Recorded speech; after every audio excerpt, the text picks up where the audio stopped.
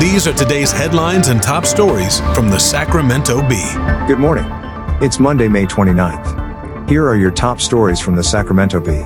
First, the weather. Today will be mostly sunny, with a high near 82.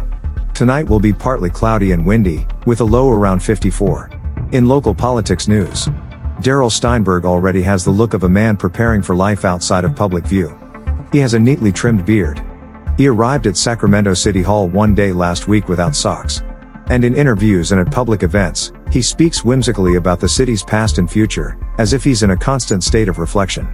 Yet after 3 decades of holding elected office, the last 6 years as mayor, it's impossible to imagine Steinberg disappearing to the tennis club or spending his days sipping coffee at the Starbucks near his Greenhaven home. He is a man in constant motion who in one breath insists he is leaving City Hall to focus on his personal life and in the next says he is contemplating what would be a grueling run for state attorney general in 2026. Steinberg, 63, announced Thursday that he would not seek re-election next year. He spoke about his decision and his time in office during an hour interview with the Sacramento Bee in his City Hall office, at times speaking uninterrupted in 20-minute chunks. He seemed eager and content to speak about his future, laughing often throughout the interview and delaying eating a salad that sat in front of him. Steinberg has pointed out often lately that Sacramento is a young city, one whose trajectory has shifted significantly in the past 15 years. In many ways it has shed its cowtown reputation during Steinberg's tenure in favor of a growing arts, culture and sports scene. It's among the fastest growing big cities in California. Construction cranes fill the sky in downtown, the rail yards and on the UC Davis Medical Center campus, where a $1.1 billion research and housing hub called Aggie Square is being built. Steinberg's signature political victory, a sales tax approved by voters in 2018, has poured more than $200 million into neighborhood development, youth programs and the arts. Many of those accomplishments, and others, likely won't be finished until years after Steinberg has left office.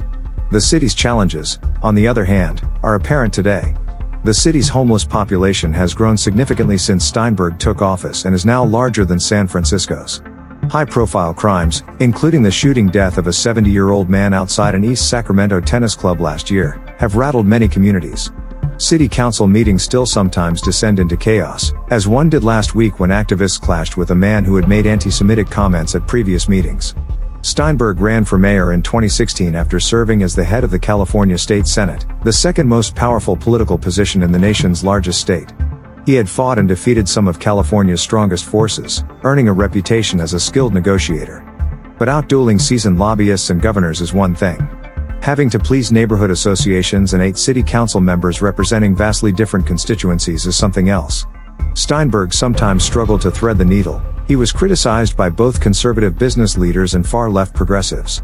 Plus, the mayoral position in Sacramento's form of government has limited authority, and Steinberg talked about having to will his way to his significant victories.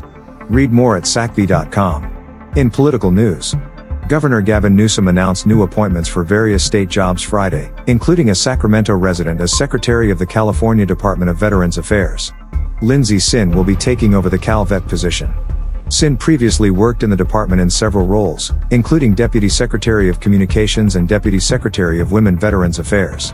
In 2010, she was the Veterans Benefits Advisor at California State University, Sacramento, where she is also an alumna. Christopher Schultz, also from Sacramento, was named Chief Deputy Director of the California Housing Finance Agency. Since 2019, Schultz was Chief Deputy Commissioner at the State Department of Financial Protection and Innovation.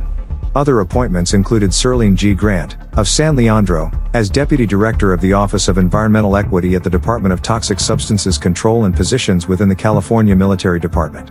Some appointments, including Sin's, require Senate confirmation. That's all for today. For more top stories and to subscribe, visit sacbee.com. Thank you for listening. Take care. This has been today's headlines and top stories from the Sacramento Bee.